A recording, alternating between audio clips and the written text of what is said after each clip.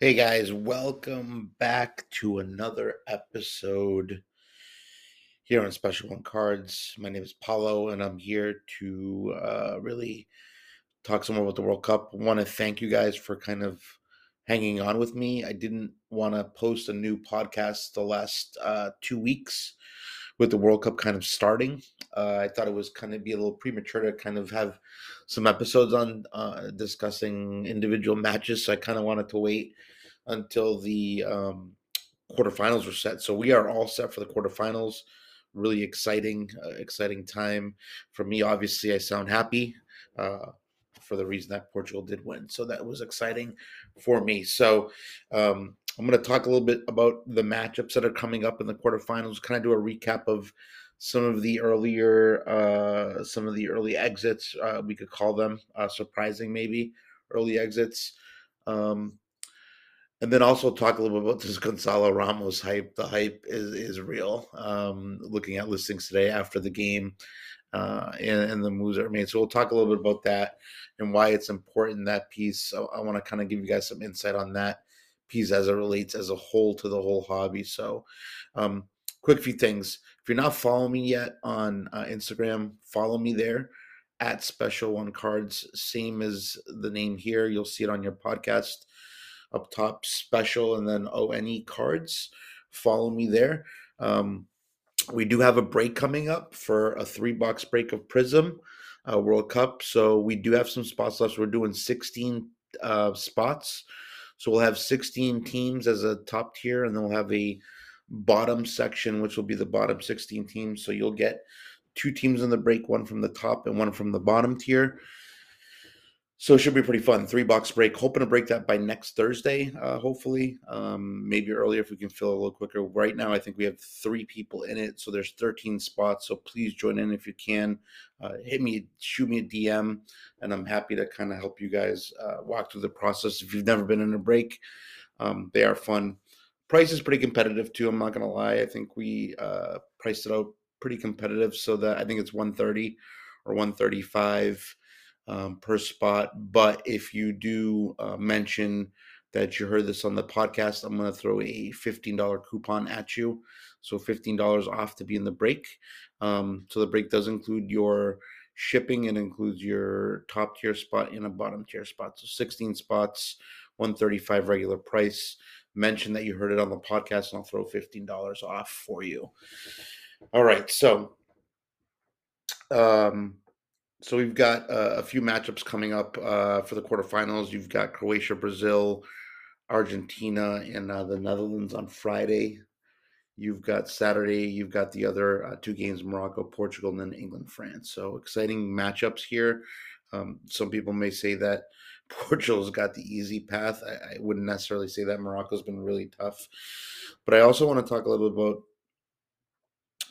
some of the early exits, I guess you could call some of the surprises. I didn't do very well in my challenge, and I still haven't looked at the brackets to see who's in first place. But next week we'll review that because we'll be at that stage where we can review who's going to win. I'm going to give a slab away too for that too for you guys participating, for whomever participated in it. But some of the early exits that I was kind of surprised by.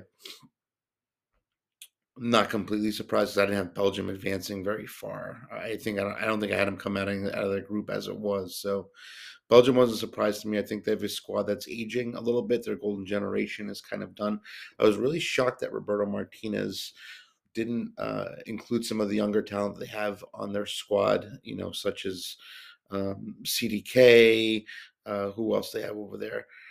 And I think part of it, I think what hurt them was not having Romelu Lukaku for the whole World Cup. I think that was kind of a loss for them, obviously. And I just kind of look at their lineup. You look at some of the young kids that they have. CDK, for example, um, Jeremy Doku. I mean, these guys didn't play a lot. They didn't play a lot of minutes. I mean, I think CDK played 15 minutes in the World Cup, and then Doku played 18 minutes. So, I mean, I don't know what's going on there. I'm just really confused. And I've never been a Roberto Martinez fan. I think he should have been fired a long time ago. I think he's just extreme. I don't know how he got that job, to be honest. But um, Belgium was kind of, for me, not surprising because I didn't have them coming out of the group as it was. I thought I thought we'd see Canada and Croatia come out of that group. Instead, we saw Morocco and Croatia come out. Canada was a little bit let down for me. I think they deserved better. I think that first loss, the game they lost to Belgium, I think that hurt them mentally because I think they dominated that game, but they didn't get the result that they needed. And that's part of, you know, the experience factor. When you have a team, when you're playing a team like Belgium and you can't take advantage of an early penalty like that to score, it presents a problem. So that's Denmark's the other one that really surprised me. They finished last in their group. Man, what a train wreck that was. I don't understand what happened there. Maybe they were just tired. I can't explain it. I wish I could. Um, Argentina, they won their group pretty easily. They looked good. First game they lost to Saudi Arabia played a good game. That was their Super Bowl. They beat Argentina. And if you had bet on Saudi Arabia that game, that was a plus 2,700 game. So if you bet 100, you would have won $2,700 on that game, which is wild. France, no surprise, winning Group D, right? I think we all expected that with them. The question now going forward, and I'll talk a little bit more about this in the kind of the preview of the quarterfinals, are what their weaknesses could potentially be. I'm kind of jumping all over the place here, but I think it's kind of fun that way. Netherlands won Group A. They looked pretty good in that group. They won 2 games. They tied 1 game. They played well. Senegal played well in that group. They were impressive to me, even though they got hammered by England in the knockout stage.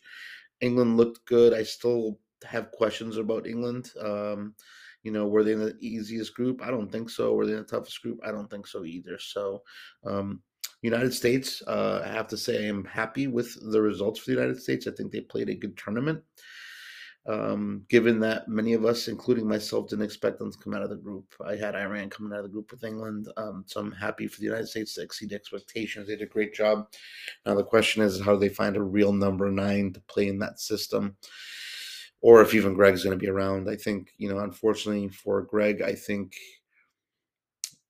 and a lot of people may disagree with me here, but I think you need to go find an experienced coach that can develop the team further, take them to the next level. And I don't know who that would be, potentially, but you have some decent coaches out there. Could be a Fabio Capello who comes in the United States and tries to kind of overhaul the system or get them to play a certain way or whatever the case may be. I know we have a talented squad. We have some talented young players. The Jose Mourinho name has popped up. You'd have to pay him a boatload of money. I don't think he's ready to coach a national team either. I think he's kind of bored. He'd be bored doing that. He's stated that many times. He's too young to be coaching national teams. But I really think the next step for the United States is to hire a coach, a European coach possibly, or South American coach, whatever, that can help players develop further. For the U.S., it's going to be developing number 9. I think we have a strong midfield coming up for 2026. It's going to be exciting to see what happens there. Group E, which was a crazy group, you had Japan, Spain, Germany, and Costa Rica. There were, at one point, it was Japan and Costa Rica advancing, and it was that was for about 2 minutes time, I think, during those games. But Japan, impressive World Cup. Unfortunately, that came to an end, I think, yesterday when they did lose. Tough game for them against Croatia. I thought they had a legitimate chance to win that game, but it is what it is. Sometimes the better teams come out. Germany, what a disappointment they are. They have a bright future ahead of themselves, I think, with the players that they have bringing up in their loaded with talent, right? So I think they'll be fine. I think Germany's going to be fine eventually. I was just shocked that, they brought Mokoku on for a minute. Probably one of the most talented players that they have. Yes, he's young, but could he have been a spark for them? Possibly. I don't know. I don't know. Just wondering why some of these teams didn't try to give some of these guys more experience in terms of play time at the World Cup. I think that helps their development. Jamal Musiala played very well. 3 games, didn't get on the score sheet or the assist sheet. He had 1 assist, but was really impressive. Showed he belonged. Spain lost today to Morocco on penalty kicks. It seems like penalty kick practice needs to take effect for Spain and Japan, right? Because they both got eliminated on PKs. But Yeah, Spain. I mean, for all the hype they had talked about with Spain, Pedri and Gavi, I don't know. Today, I think Pedri played a decent game today. I think Gavi was he had a good first game, and that was really it. I didn't really see much after that from him. Overall, Spain was disappointing. I think, and in some cases, listening to Luis Enrique today talk after the loss in his press conference, he kept talking about how we were controlling the game and we were moving forward and this and that. Listen, I'm going to be frank. You can control the game all you want. It doesn't matter if you have possession or not. Possession is one of the most overrated statistics in football today. Um, you look back and you think about some of the teams, and I don't want to reference Jose Mourinho again, but when he destroyed that Barcelona team that season when Real Madrid won the league, La Liga, he was playing counterattacking football. He didn't care about possession. He was playing to the strengths of the team, which were the counterattacking football. Maybe Luis Enrique at the end of the day needs to realize that possibly this Barcelona team, the Spain team, wasn't ready for that style of football or isn't ready for it. And I know they want to push. That's the way they play, but the other problem with them was their number nines, right? You rely on Alvaro Morata, who's not really a big club player. I mean, he's had some pretty notable goals at the club level, but nothing that makes me say, oh, he's a superstar. Very good player. I'm not going to diss him, but, Morata, Ferran Torres, right? I mean, very lackluster. For me, it was surprising today in the game against Morocco. I felt like when they brought on Nico Williams, I thought he changed the game for them for the better. And I really think if they had used him more, and I'm not saying you have to start him or vice versa, but I think if you changed your style accordingly and made the adjustments at a point in time, then maybe win that game. Maybe Jeremy Pino coming on would have influenced the game a little more too. I don't know. I don't have the answers, but um, they're out, a team that's loaded with talent, up front, Nico Williams, Ferran Torres, Morata, Fati, Asensio. It's a pretty talented group of players. Um, do I think any of them are spectacular? No. Do I think that some could be potentially? Yes. Nico Williams to me could potentially be spectacular, but when you bring him on, it's too late to switch the game at that point. So Spain's got some kind of they have to look in the mirror and see what went wrong with them. But we'll see. Croatia surprises me again. I didn't think they would come out of that group. Again, they came out of the group with Morocco. Morocco's been very strong. I've always known they've been a strong team. My father over the weekend told me Morocco's going to be tough, and this was before we even knew um, that they were playing Spain and that now potentially playing Portugal, right? So my father explained to me that in the 80s they were a very strong team. They have really good players. Given Portugal's kind of a neighbor across the ocean there, we can see that there's a lot of good players in Morocco. So they're an exceptional team. And I haven't watched a whole lot of them. I watched them at the World Cup, and that was it. But my father made it clear that they are no slouch to not pay attention to. They're a good team. He reckons back to the 80s when they were a very good side. So Group G, Brazil advances. Obviously, I was really disappointed with Serbia's performance. Serbia was one of everybody's dark horses, and they ended up finishing last in the group. So it's too bad. I don't think Dusan started every game for them. I think he started the last game, and I could be wrong. I tried to watch most of their games, but I did see a few games that he didn't start. But tough time for them. Cameroon had that huge win against Brazil in the last day there of the group games, so good for them. Brazil ended up winning the group, and then Switzerland advanced as well. Switzerland had a pretty good matchup. Brazil won that game 1-0, if I remember correctly. I think it was 1-0. And they didn't have a tough time in that game. They just had a tough time finding the back of the net. So Brazil was making it look easy. But it wasn't as easy as it was. Switzerland's a pretty good defensive team, and then I mean today we saw Portugal kind of blow them up, but that's a whole different story and a whole different thing to talk about shortly. And then finally, Group H, Portugal wins the group. They lose their last game against South Korea. My dad told me that Portugal purposely lost that game to let South Korea through because Paulo Bento, who's also Portuguese, coach of South Korea, he was a national team head coach too for a while for Portugal. So um, he claims that that was a job that was done to help them out, but I don't believe that. That's kind of ridiculous to me. So it is what it is. Portugal, obviously, the three games. They got 6 points out of three games. They started 2-0, played pretty well. The team I think had a metamorphosis since today, and we'll talk a little bit more about that when I'm talking about Portugal played various styles in the various games they played in the first round. I thought they did well to adapt to the teams they were playing. There were some holes and concerns that I did have at the beginning. For a while, it was kind of like, Antonio Silva should be starting. He should be starting. Danilo had made that mistake, the two mistakes in the first game there against Ghana. They were tough, but I think overall Santos has done a good job. My only concern going forward or has always been, is how do I get Leon to start this team? It's hard, right? So, I mean, he knows what he's doing. So, obviously, today we saw some changes he made and they've advanced. So, I'm happy they've advanced. I'm obviously going to be biased here, hoping to see them win. So we'll see what happens. South Korea, hats off them. Great World Cup, getting to the knockout stages. Uruguay, it's unfortunate they didn't get past in the group, but I think in 2026 they're going to be I'm going to venture to say they're probably a top four favorite for 2026. The amount of talent they have on that team that is coming up, young talent that's growing. The Valverdes will be a leader at that point, right? Darwin Nunez. You have a Satriano, an Inter player over in Italy maturing, who will be, I think he'll be on that team at that point. You got quite a Palestri, you got quite a few talented players on Uruguay. So Uruguay will be back. You Uruguay fans that are out there, shout out to Di Bernice. He's a big Uruguay guy.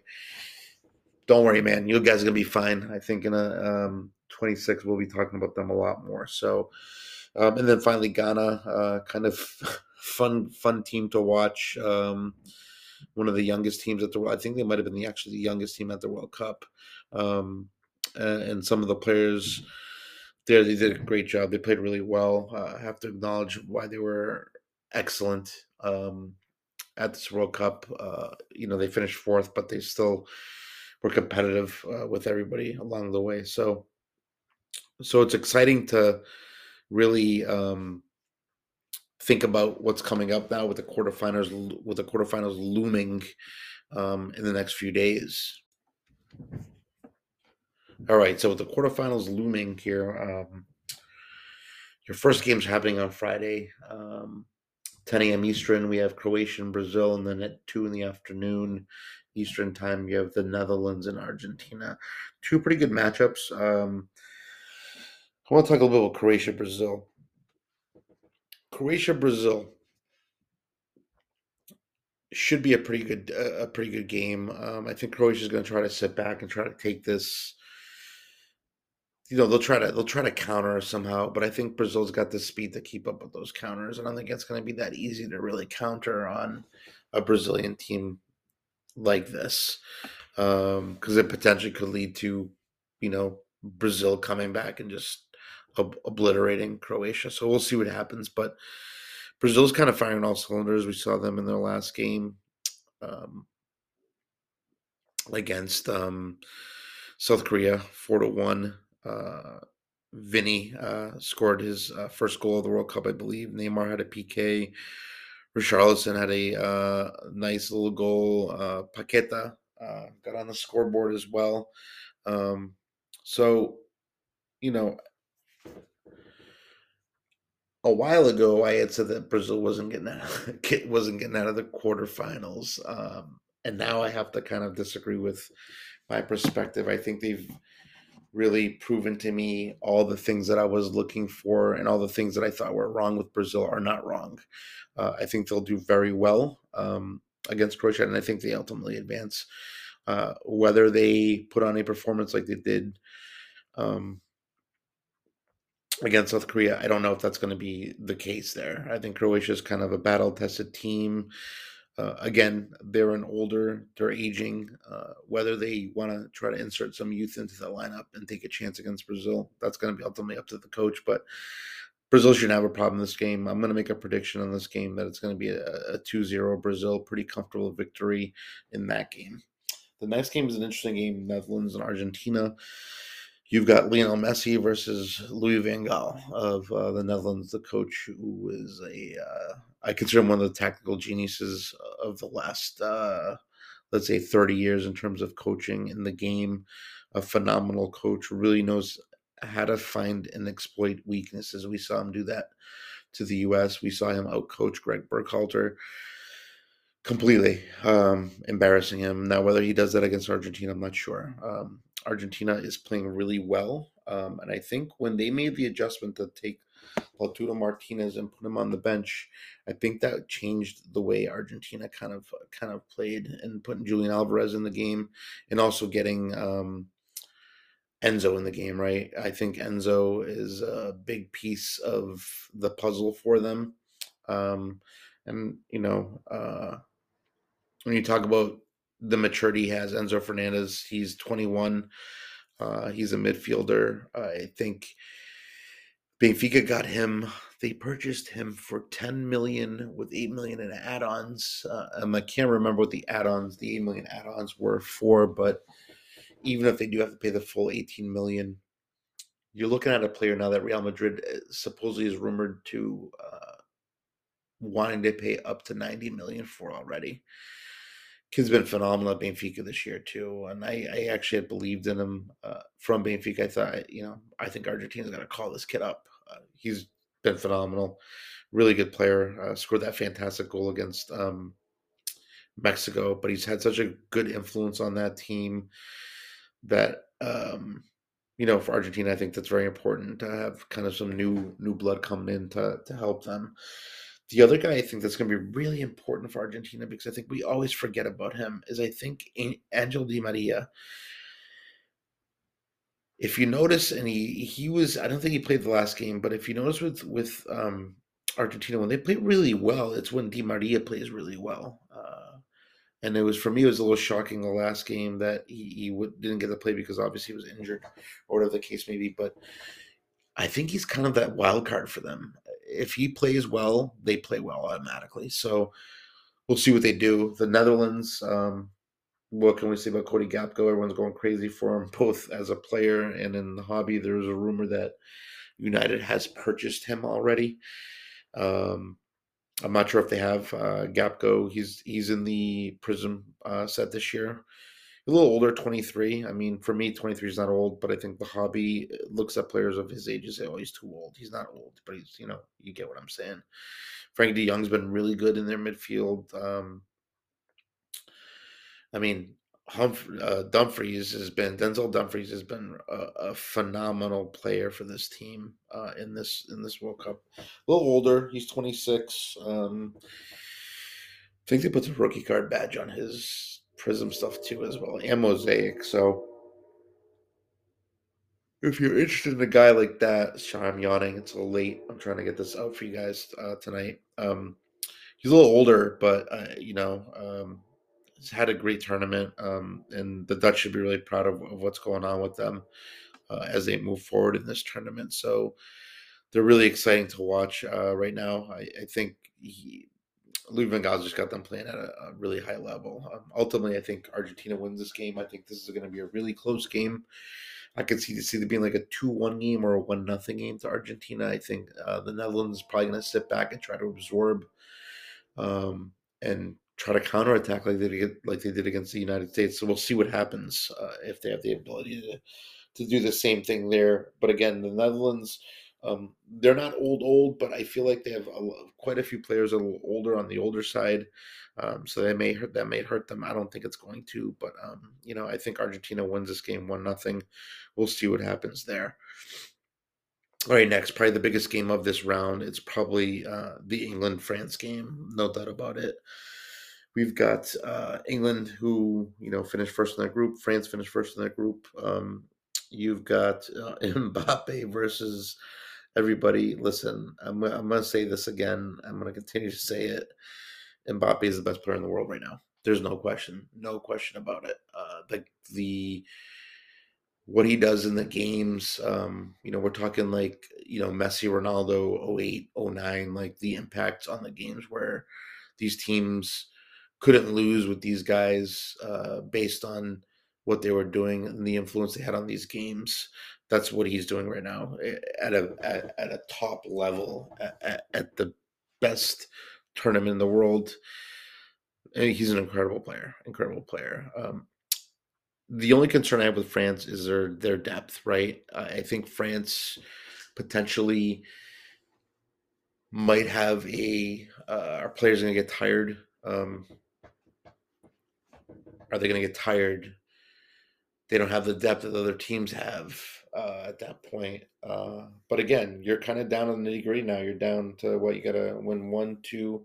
You got to win 3 games to become world champions, so they could go back to back that way. But I guess with France, I mean, I would consider them the favorites if they had the full squad like they were supposed to. I would consider them the favorites to tournament. I don't think I had Brazil as the favorite here, but right now Brazil is the favorite according to the odds makers. Mbappe's been phenomenal. He's passed Messi and Ronaldo, I believe, for World Cup goals already. So the kid's 23. It's just ridiculous what he's doing. So shout out to Kylian Mbappe. You can hook me up if you want, bro. Send me a check or whatever you want to do. I'm praising you. I think he's a good guy. I think the media, we're getting to a point now where, and I hate to bring his name up, Erling Haaland. We're getting to a point where the media is trying to pit players against the players like they did with Ronaldo and Messi, where Ronaldo was always kind of the villain and Messi was the hero. I think at this point we're seeing that the media wants to find the next two, and the next two are Haaland and Mbappe, and Mbappe is the villain, and Haaland is the uh, hero. So I'm Team Mbappe right now. I think I'm going to be for a while. No question about it. Best player in the world right now, has impact on the game, and that's what I think. England. All right. So while I think people have been really impressed with England, they beat Iran 6-2, then they tied the U.S., then they beat Wales 3-0. I, I don't think I'm as impressed as a lot of you are, or as a lot of folks have said that they are about England. One of my concerns with England is their defense, right? I think Harry Maguire has actually played pretty well for them, minus a few moments of close calls in this World Cup, but he's played a lot better there. You would think he's not the same player or the same person that plays at Manchester United. If you looked at a box score, never seen him or heard of him, you'd say this isn't the same player. So um, he's been pretty decent. Marcus Rashford's been very very good as well. One of the surprises for me is uh, I'm not sure how you can't start him at this point. I think Rashford's in form. I think you have to start him, and I'm not sure who becomes kind of the guy that gets taken out in that situation, because there are various players of similar kind of capabilities in those spots. But I think he's got to. I mean, you have to start him. You have to start him. I think to even have a chance in this game, I think you have to. I'm not trying to downplay England's chances here, but I think you have to. But I think England's best player, and if they lost one guy, that would cost them a chance. I think it's Jude Bellingham. Jude Bellingham has shown why he's a generational talent this World Cup, and we can stop this Pedri versus Jude argument that I kind of got into the debate of a few months ago when I posted those comparisons. I've always thought Jude was a generational talent. I'm not saying that Pedri is not. I just think Jude has more influence on the games, and he's proving it at England right now. Influencing the game in so many ways for that midfield position. Just doing things that are unbelievable, and for his age, it's incredible. So um, Jude Bellingham is the key to England. If he's on, England wins. If he's not on, England can lose. But I think in this game, I think you have a France team that has kind of a superhero, supernatural guy from wherever he may be, Mbappe, um, that can take control of this game. I see this game as a 3-2 game. France takes it down, returns to the semifinals, beats England. It's not coming home, England. I'm sorry. I think Mbappe is going to break your hearts until he ends up in the Premier League next year, hopefully. Um, so watch for that. I think France wins that game 3-2. I think it's going to be an entertaining, high-scoring affair there. I think we're going to see a very good game. And then the last one, of course, we've got Morocco, Portugal. Not sure where to start with this. Primarily, I'm going to talk about Portugal. I respect Morocco. I respect what they've done at this World Cup. Not going to be an easy test for Portugal. I was really concerned for Portugal playing in Switzerland today. One of the things I was concerned about was Brazil only scored one against Switzerland. Like, is Portugal even going to be able to score against Switzerland? No, they went out and scored 6. Coach Fernando Santos, got to give him credit. He took a chance today. Told Ronaldo, "You're starting on the bench today, and we're going to start Goncalo Ramos up top." I was really happy to see that. For all you Andre Silva fans, I told you. I just want to say I told you again. I told you. Not that I hate this Andre Silva. Hate's a strong word, but I just dislike the player. I don't think he fits into the style they play. And I don't think he's that good of a player, honestly. I think he's a decent player in the Bundesliga. Um, I know some of you have some Andre Silva stuff you guys bought, but I warned many of you guys not to buy his stuff many times. But it is what it is. Anyways, Gonzalo Ramos comes on, bags a hat trick. He probably could have scored 5 goals today, honestly, on some of the chances he had. So congratulations to him in his first game. I think 3 goals, 1 assist, if I'm correct. World Cup, first time a second youngest, I think it was. Second youngest player, or was it the youngest player ever score a hat trick at the World Cup? I think it was. Let me look at my notes here because I did write this down and I can't remember, and that's just how bad it is. Okay, he becomes the youngest to score a hat trick in a World Cup knockout match after Pele. So pretty cool company to be around. One of the things I had said on my observations pre game, some of you may have seen what I wrote. Point 1 was could be a big João Felix game today for the world to know who he is. Listen, João Felix was incredible today. He was actually my man of the match. Didn't have the goals, but he had the assists. Just the way he was running that team in the middle there, incredible, incredible. He's had a great World Cup, and he's just showing why he's so talented. I'll say this again: he's a top 4 or 5 talent for me in the world, no question about it. You put him on an attacking team, not an anti-football team like Simeone plays at Atletico. I think you really see what Felix does. His card values aren't. People are holding a lot of his stuff. I think people are being smart because I don't see a lot of his stuff selling. I actually bought a Prize Footballers PSA 10 for $25 last week, including shipping. I thought for $25 is a good deal. It's a PSA 10 Prize Footballers, nice insert, not numbered, but whatever. It's a cool insert. So there are those things out there. You guys can find them if you look for them. You just gotta take a look at things. But he's just incredible. And I think it was Nigel de Jong.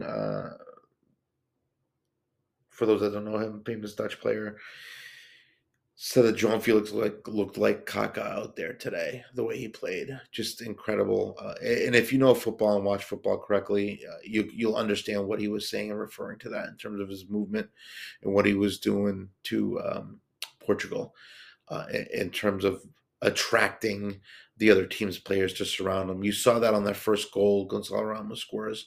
He takes that throw in, penetrates, kind of gotten 2 or 3 defenders on him, or 2 or 3 players from Switzerland on him, and he dumps the ball to Ramos. Then Ramos rips it, obviously, in the top left corner there with an incredible shot. So, point 2 I made before the game was Ramos could be decisive.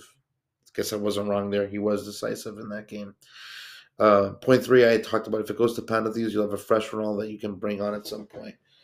Again, Ronaldo came on, I think, at 68 or 65. I can't remember. Or it may have been later.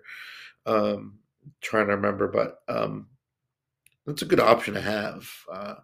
You had Ronaldo and Rafael Leão coming off your bench. I'm not sure there's a deeper team left in the World Cup now after Portugal. I just don't think so. I really don't. when you can have a Ronaldo and a Rafael Leão come off your bench. It's crazy. And to think that Nuno Mendes got hurt, but you have Rafael Guerrero playing there now, so he scored today too. Really excited for Portugal, obviously.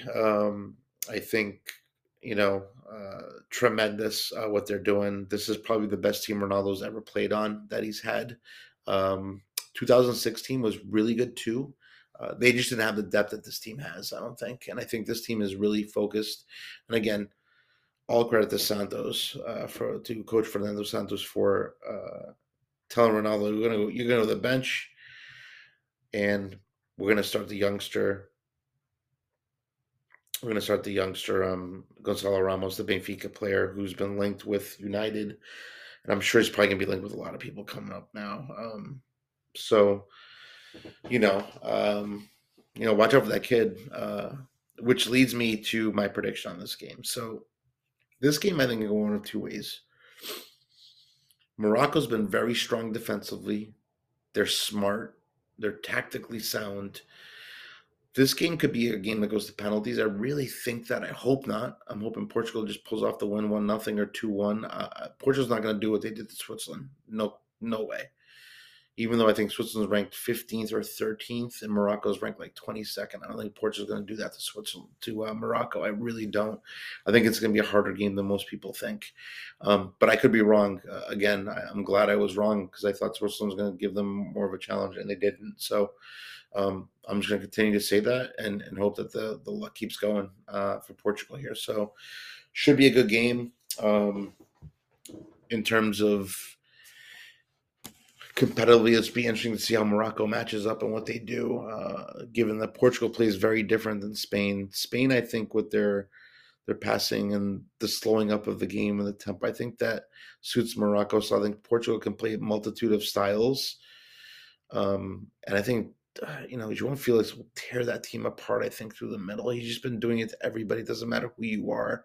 He hurts you.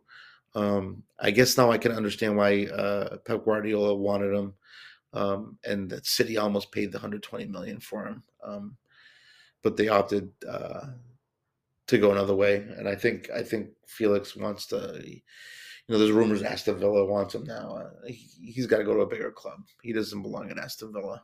So I'm not. No offense to Aston Villa fans, but Felix is a bigger club player. Where he goes, I'm not sure. Is Liverpool? It could be United. United's been the rumor too for him. Ramos, Felix, Gapko have all been rumored to go to United. So we'll see what happens there. All right, crazy stuff going on with the Ramos cards. His cards have been blowing up on eBay today. After this game, it's been crazy. I'm trying to look at. I actually had some pickups this past week. Two of them, I bought two more Rafael Leão red tickets. One of them shipped. The other one still hasn't shipped. I bought that last Thursday. I actually asked the seller, I go, yo, did you ship this yet? And he said, no, I haven't. I started a new job, so I'm going to take his word for it. But leads me to believe that I'll probably never see that card. He's probably holding it for more money, ultimately with goals, right? So, we'll see what happens. But all right, so listen, you got Goncalo Ramos base card selling for $10. You had Atomic Refractor sell for, is this 600 raw? That can't be it. I have to look at this. Yeah, it looks like a raw one sold for 12 for 600. Wow, that's today. Gold Atomic Refractor. You had a refractor sold for 60. His base are selling for $15. I mean, this is Aqua Prism $40. Aqua Speckle 140, 175 for a Speckle refractor. His stuff is going nuts. So I decided that I was going to post my gold atomic refractor, even though it's a card that I said I'd never sell. Here's another really interesting one: a PSA 8 Green Mojo, which is number 299, sold for $250. So his stuff is selling. His base is like wild, pretty high. Refractor selling for $70. See what one performance does? It just incredible what happens. I see Uhabi Portugues had a card sell. He had a refractor sell for 25. You had a 299 sell for 169. So I'll tell you a story. So I posted my atomic refractor. Thought I'd never sell the card, and it still hasn't sold, so, which I'm okay with. There's another gold atomic refractor raw that sold for 755. Maybe I underpriced mine or overpriced. I set a price of 1,500 for my card. I said, screw it. I'm gonna joke around and put it up for 1,500. I actually had offers come in at 1,100. I declined them obviously, but for 1,100, I declined them. If somebody came close to 1,500, I may have to take it. I do have another one raw that I acquired recently as well. So selling the SGC 10 probably wouldn't be a big deal. Here's an interesting sale. We had one on December 4th, 2 days ago. Gold Atomic Refractor, 39 of 50, sell for $160. Whomever bought that card right now just quadrupled their money overnight. Um, Crazy, crazy, crazy. But he was one of the guys that I told people to buy back in August. I think was when I did that preview when I talked about some players that you should buy. And this is what I mean when I talk about patience and long term expectations on players. This is exactly what I'm talking about. You've bought a card, and I talked about him way back in January, um, many times. You bought a card, you can then flip it today because he had a huge performance. Now, for me, I still think he's got more upside. Can it sell for more? Maybe, maybe not. It'll probably drop in price if he doesn't score in the next game, right? Unless he scores again. If he doesn't, if he has the same performance again against Morocco, his stuff's going to go nuts. Um, but he is a top level player. He's fantastic. Um, is he Cristiano Ronaldo? No, he's not Cristiano Ronaldo. Is he ever going to be Cristiano Ronaldo? I would venture to say I don't think so. Different players, different styles. Goncalo Ramos is an exceptionally talented footballer player who can also play on the wings. He can also drop back and play the 10 role. So he's kind of a player that's really talented in terms of what he can play up front, where he'll play. When Darwin Nunez was at Benfica, he was more of a center forward, and at times even played the wing for Benfica. So, um, the lesson learned here is patience is a virtue, right? If you hold stuff long enough, you can make some money. And in my case, you can have a little fun and post stuff at obscene price to see if anybody actually buys it. Um, so this is something that you should think about with the stuff that you're buying and the players that I've talked about in the past, that maybe you're buying some of the players that I've talked about, is you have to hold them long term. When you're buying players, think about the impact that the player might have or the card might have eventually. One of the guys I've always talked about is Fabio Vieira, right? I have some of his stuff. Again, he's not on this team. People are like, why didn't he make the team? Listen, he's 21. They have a lot of players on this team that fit those positions. He'll be at the next World Cup and the next Euros, I guarantee it. And that's when you got to be smart and you got to sit on those cards and wait. And this is why I always value the Chronicle set a lot too. And this is why you should value some of the Merlin stuff, because you have players that don't have multiple rookies in multiple products. Goncalo Ramos, prime example, he's got one rookie, Merlin Chrome. Granted, there are a bunch of parallels, but it's kind of he's only one set. Rafael Leão, he's another one. I talked about him earlier. I bought two of his rookie red tickets again this week or last week. He's got one rookie card. That's it, and he's got that Pitch Kings insert in that set too as well. But that's all he has, nothing else. So be smart in what you're doing. No knock on Pedri or Jude Bellingham, but they have rookies in a multitude of products, and their rookie cards have flooded kind of the market. So Jude's pricing is warranted at this point. But think about that for a second and just try to realize why it's important to hold stuff long term, being patient, and trying to do things at a budgeted kind of low, like I always say, low risk, high ceiling. This is an example. Goncalo Ramos. Back in January, I told people to buy him. I talked about him on a podcast when I started doing the podcast. And what's he done now? If you were smart and bought him then good for you. I'm happy for you. If you sold, I'm happy that you did that. I mean, I'm not happy that you did that, but I'm happy that you may have made some money and done very well with it. So, take those things into account and try to realize why that's important to go forward when you're looking at players and when you're talking about buying certain players. Gonzalo Ramos is a prime example. I saw tons of Instagram comments today after the game. I have to look through my boxes. I have to look through my boxes. Listen, if you have to look through boxes for Gonzalo Ramos, you're not watching soccer the way it should be watched. If you're watching YouTube for highlights, I'm going to say this again. Do not watch YouTube for highlights. They only show the good things. They never show the bad things. It's important for you guys to kind of understand that perspective of why you need to watch the actual games. It's important. The eye test is important. Um, some of you probably didn't know who Gonzalo Ramos was until I spoke about him or until other people spoke about him, but I'm glad you're learning about him. Just be vigilant in what you're buying. Be patient with players. A player that people are probably going to be growing restless with is like a Jeremy Pino or Nico Williams. Like, what the hell? His stuff's not moving. Of course, it's not moving. He didn't play for Spain at all in this tournament. So be patient with players like that. They're talented. They just need time. So take that into consideration before you do anything, and try to learn the act of being patient and make smart decisions versus buying what everybody else is buying. If everybody else is buying a card and you start buying the same card, it's too late already. Those cards are already going to be too expensive. So you've missed kind of the boat on those players, like a Benjamin Sesko, right? What's he done? Why is his pricing so high?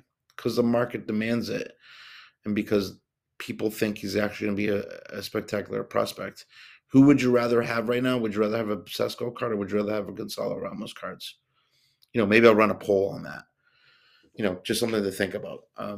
So again, be patient, be selective in what you buy, watch the games. You learn so much when you watch the games and understand what's going on.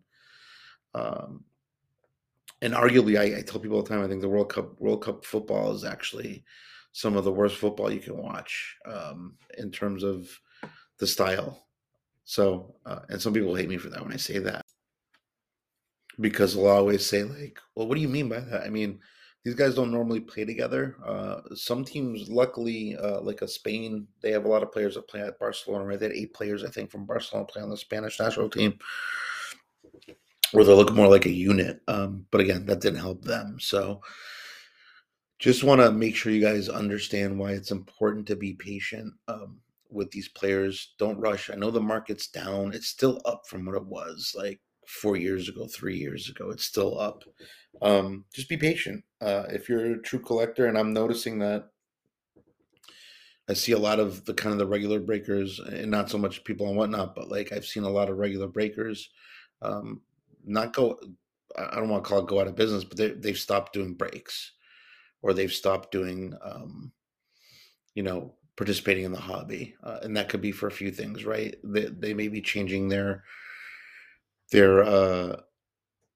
what they do for a job, or they may not have free time anymore, or maybe they have to focus on family. Whatever the case may be, there are a lot of people exiting the hobby where there are opportunities where you can buy things at lower prices. So look for those things too as well. Um, So yeah, would love to get you guys' feedback on this episode. A little bit different. I didn't really focus too much on hobby, but I really kind of wanted to talk a little bit about the World Cup and discuss, Gonzalo Ramos sales, which are nuts right now, and why being patient is important, and why this is important, uh, and why holding players for long term is important. Anyways, I actually forgot to mention. Um, One thing about the United States, I'm really looking forward to 2026. I think they're going to be a very good squad. I think Portugal's in the same situation there. I mean, obviously Portugal's a better team, but Portugal's going to have a really good squad then too. We got a lot of young talent coming through, which is fantastic. But yeah, different episode. Hopefully you guys liked it. I'm glad to be back on. I wanted to wait until the quarterfinals were set up for this exciting time that's coming up now. And obviously, hopefully, all of you guys are rooting for Portugal. We need more. We welcome everybody to become fanboys of Portugal, or fangirls of Portugal. So, quick reminder, guys, there are still 2 breaks live. One of them's an MLS break. That's still going to happen. I'm hoping to do that before the Prism World Cup break. Prism World Cup break. If you mention it to me in the DM on Instagram, I'm gonna give you $15 off the break. Just make sure you shoot that in the message when you send me a message. Get in on it's a 3 box break, 135. So if you mention it, you'll get $15 off here.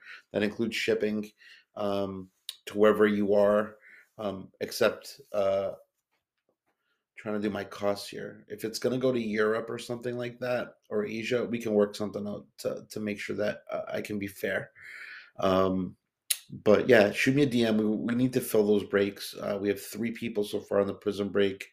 There'll be 16 spots basically. You'll get 2 teams. The first 16 teams are broken down as a tier 1 team. And I believe it's like all the big teams all the way through Mexico. And then after that, we'll have 16 teams that are like the lower tier. So everyone's going to get one good team. And then everyone will get like a lower tier team afterwards. So shoot me a DM if you want to participate. I really would love to fill that ASAP so we can break that. So hopefully schedule that to break. If we get more people in the next few days, hopefully we can schedule that for next week, Wednesday or Tuesday or Thursday, one of those days. But again, guys, follow me on IG at Special One Cards. I appreciate all the support you guys give me. I appreciate your feedback and your DMs. DM me questions if you have them. Also, if you need to grade cards, I am still taking submissions for you. I don't charge any like I don't upcharge fees. So if you want to do something, if you need to send in cards, send them to me and I'll send them to PSA for you at that $15 price level. I am a member, so I can help you with that. Again, guys, I appreciate all of you. Send me any questions that you might have through Instagram at Special One Cards. Signing off, and let's go Portugal.